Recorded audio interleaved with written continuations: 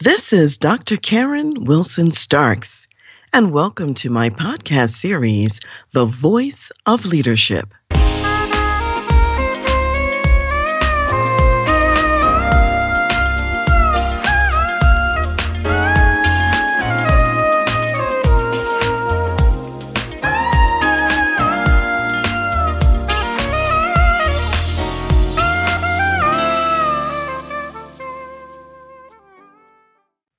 Lift every voice and sing, the song that's also known as the Black National Anthem. What's the meaning of this song and where did it come from? I know that in my life, I associate the song with the Civil Rights Movement, with Black History Month, and also with celebrations of the life of Dr. Martin Luther King. And recently, at my church, the children sang this song, and they so inspired me in what they sang and how they sang it. The song is a very difficult one to sing, and yet the children did a beautiful job.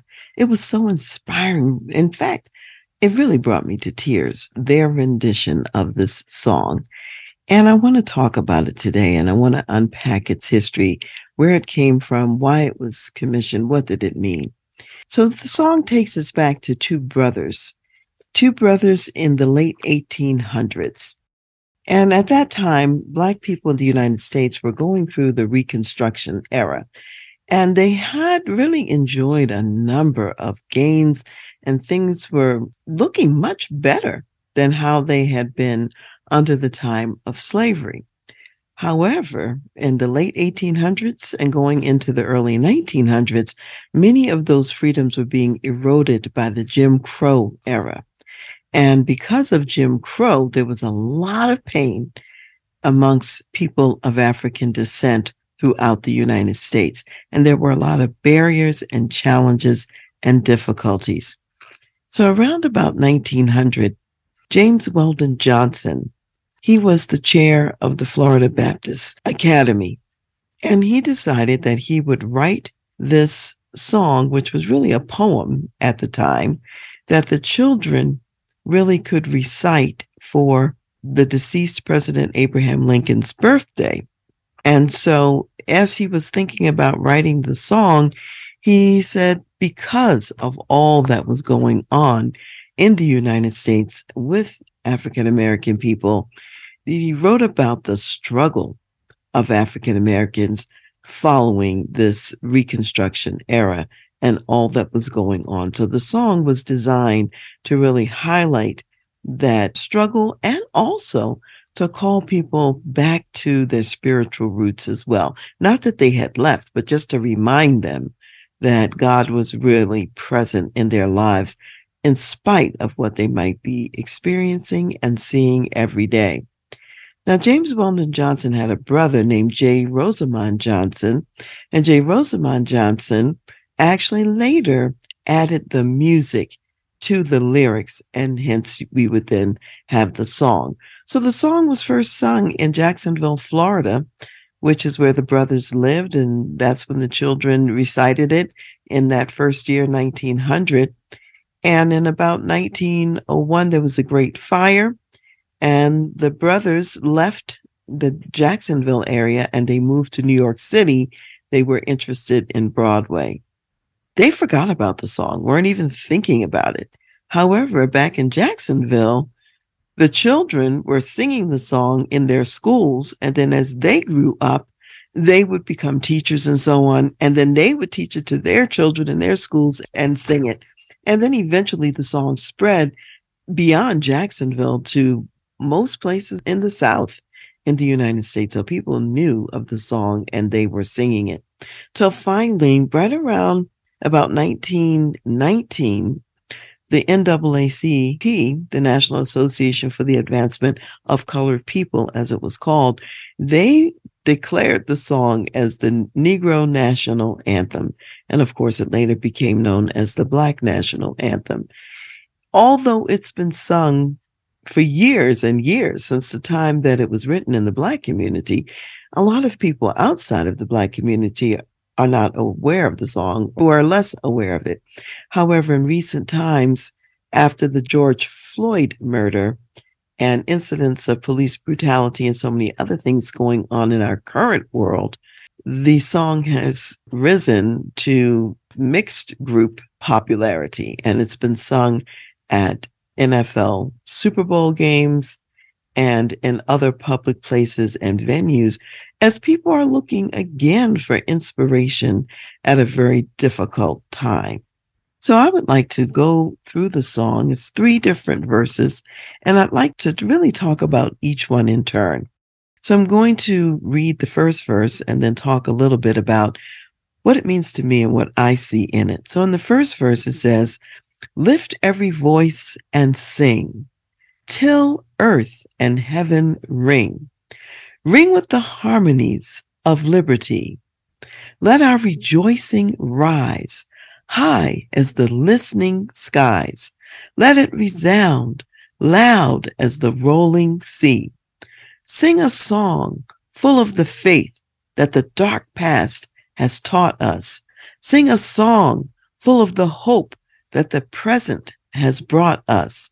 Facing the rising sun of our new day begun, let us march on till victory is won."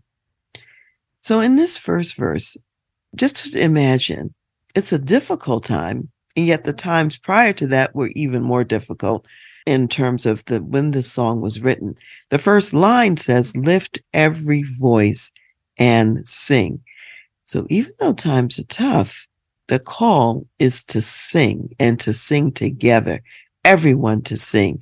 And it says, "Till earth and heaven ring." And when I hear that, it reminds me of the Lord's Prayer, and it reminds me of the biblical injunction that we pray that God's will be done on earth as it is in heaven.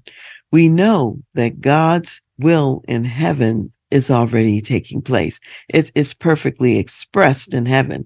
Here on earth is another story. God's will is not fully manifested here on earth in terms of his highest good and glory for humankind, because God has given men choice, and men have chosen in many ways unwisely. So when I hear "till earth and heaven ring," till God's will comes together for both heaven and earth is what it reminds me of. And it says, "Ring with the harmonies of liberty." When people have liberty, there is harmony, and that's the intent, to get to the point where our society rings with the harmonies of liberty. It says, "Let our rejoicing rise." We are rejoicing not because things are great. We are rejoicing because of the God that we serve. It's as high as the listening skies. Well, who's listening in the skies? It's God himself. God is listening as his people cry out to him from the earth.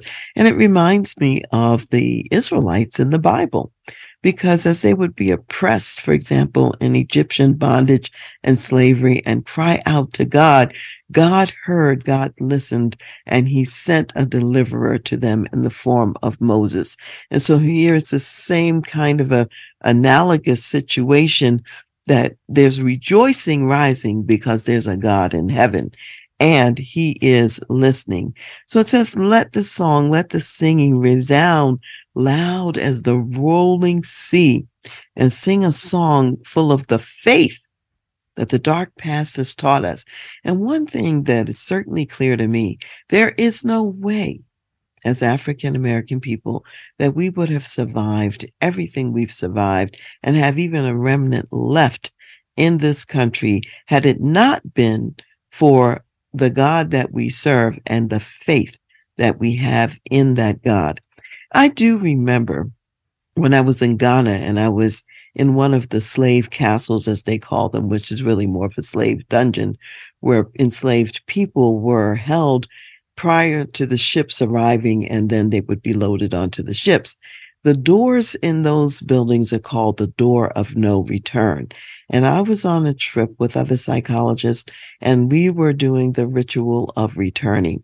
And one of the things that the people wanted you to do at these doors. And I remember standing at one of the big doors. Some of the doors are small and you can barely get out of them. Some of them are really large. So this was a large door.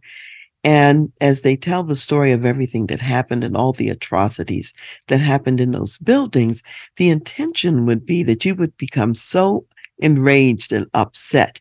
However, when I heard of all the ways that people could die on the African side, and then in the Middle Passage, and then over here in the Americas, I really was in awe of God's ability to preserve a remnant and for me to be a part of that remnant in terms of my family history and African American background. And so sing a song full of faith that the dark past has taught us. Yes, it was a difficult past, a dark past, and yet we had faith through it so that we could sing a song full of hope because they had come to a slightly better place, even though some of those freedoms were about to be eroded at the time. And it says, facing the rising sun of our new day begun. So this new day was beginning. The sun was rising, and yet it was challenging. He says, let us march on until victory is won. So no matter what's going on, don't stop. Continue to march on until victory is won. And then the second verse says, stony the road we trod, bitter the chastening rod, felt in the days when hope unborn had died. Yet with a steady beat, have not our weary feet come to the place for which our fathers sighed. We have come over a way that with tears has been watered. We have come treading our path through the blood of the slaughtered, out from the gloomy past, till now we stand at last where the white gleam of our bright star is cast. So when I think about the second verse, I see this stony road. And imagine walking on a stony road. You might not even have shoes as you're crossing this road. And as you're walking on the stony road, your feet are tired, they're weary. And there are people chasing you with rods to beat you, even as you're going across this road. And as you're going across this road, there are tears because of the pain and the suffering.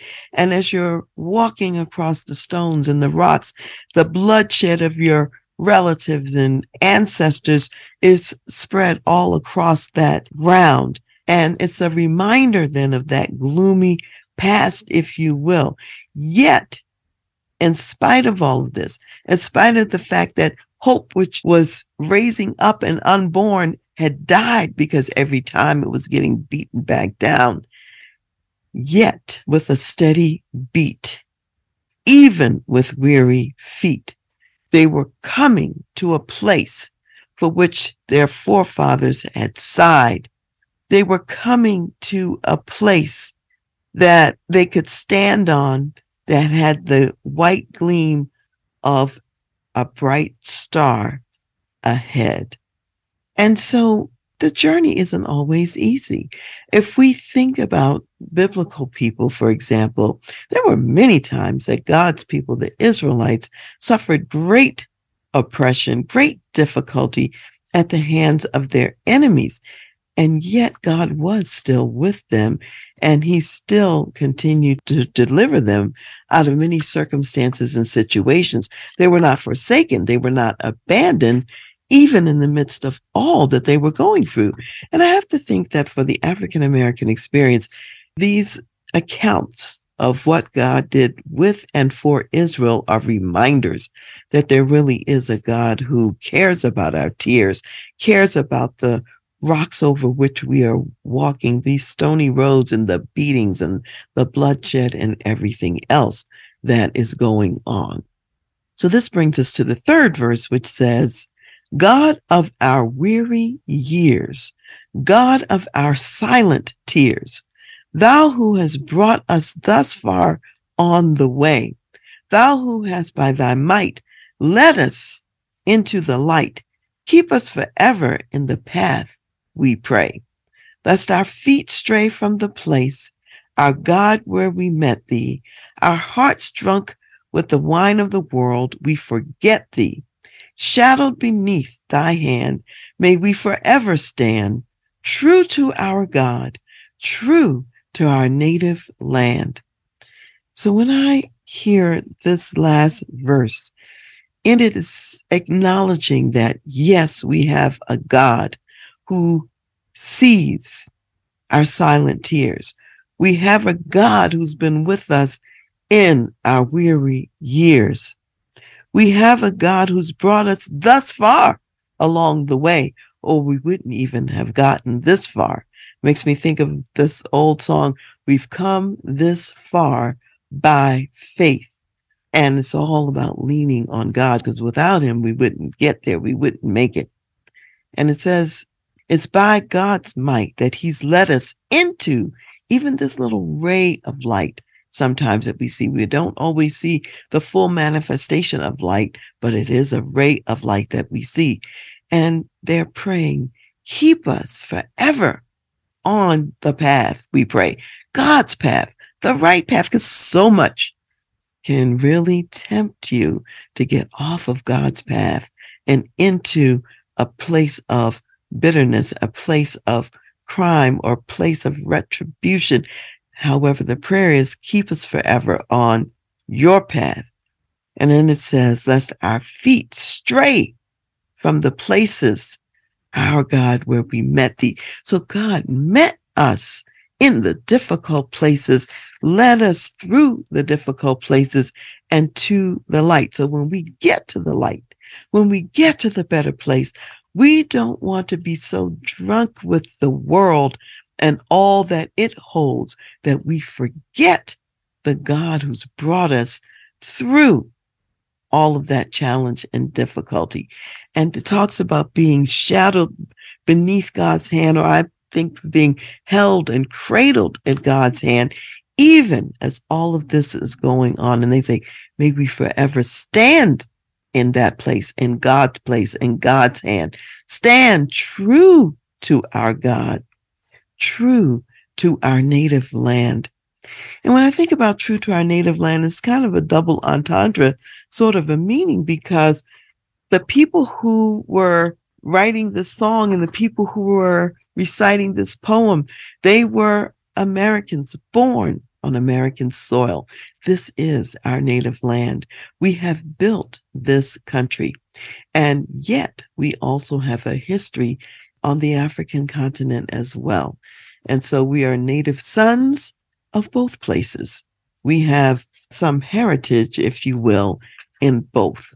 And that's useful and good to know about. Many have mistakenly thought that by calling this the Black National Anthem, that some really wanted to be separatists and apart and have their own country outside of the United States. However, that's not the intention at all. It's to recognize that the African American experience in the United States is not always and usually is not the same as the white American experience in the United States. There is a trail of tears of sort, just like on the Native American side of my family, there's a trail of tears also on the African American side as well. So there are several points I want to bring out of this study today. Number one, no matter how gloomy or bleak the day, hope is on the way. Number two, God sees and hears all. 3, faith is what has gotten us this far. And 4, even as weary feet travel the stony road that's covered by the blood of the slaughtered, we still travel to the bright star. Number 5, through weary years and silent tears, God leads us to the light. 6, stray not from the paths where we met God. God is still with us. And 7, we stand shadowed beneath God's hand. He still holds us in his hands. And so as we close today, I want to turn to Deuteronomy, the 8th chapter, and read verses 6 through 10. Therefore, you shall keep the commandments of the Lord your God to walk in his ways and to fear him. For the Lord your God is bringing you into a good land, a land of brooks of water, of fountains and springs that flow out of valleys and hills, a land of wheat and barley, of vines and fig trees and pomegranates, a land of olive oil and honey, a land in which you will eat bread without scarcity, in which you will lack nothing, a land whose stones are iron, and out of whose hills you can dig copper. When you have eaten and are full, then you shall bless the Lord your God for the good land which he has given you. This is God's promise to the Israelites, the Jewish people. And in it, I see the character of God. He's bringing us as people to a better place. And let us not forget who he is. Let us not forget to honor and serve him when we get to the better place. That's the message. That is the warning. We've come this far by faith, and we're going to lift every voice and sing.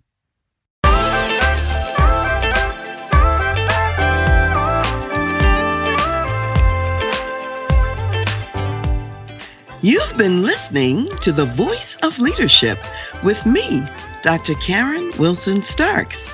And I want to give a special thanks to jazz saxophonist Ron McMillan for granting us permission to use his gifted music on our show.